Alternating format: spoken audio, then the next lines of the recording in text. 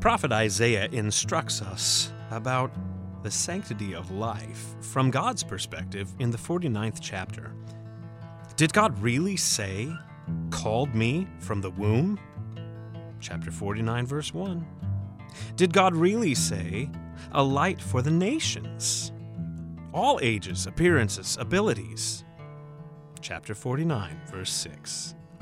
Ours is a God who speaks, and his every word gives human life worth and purpose.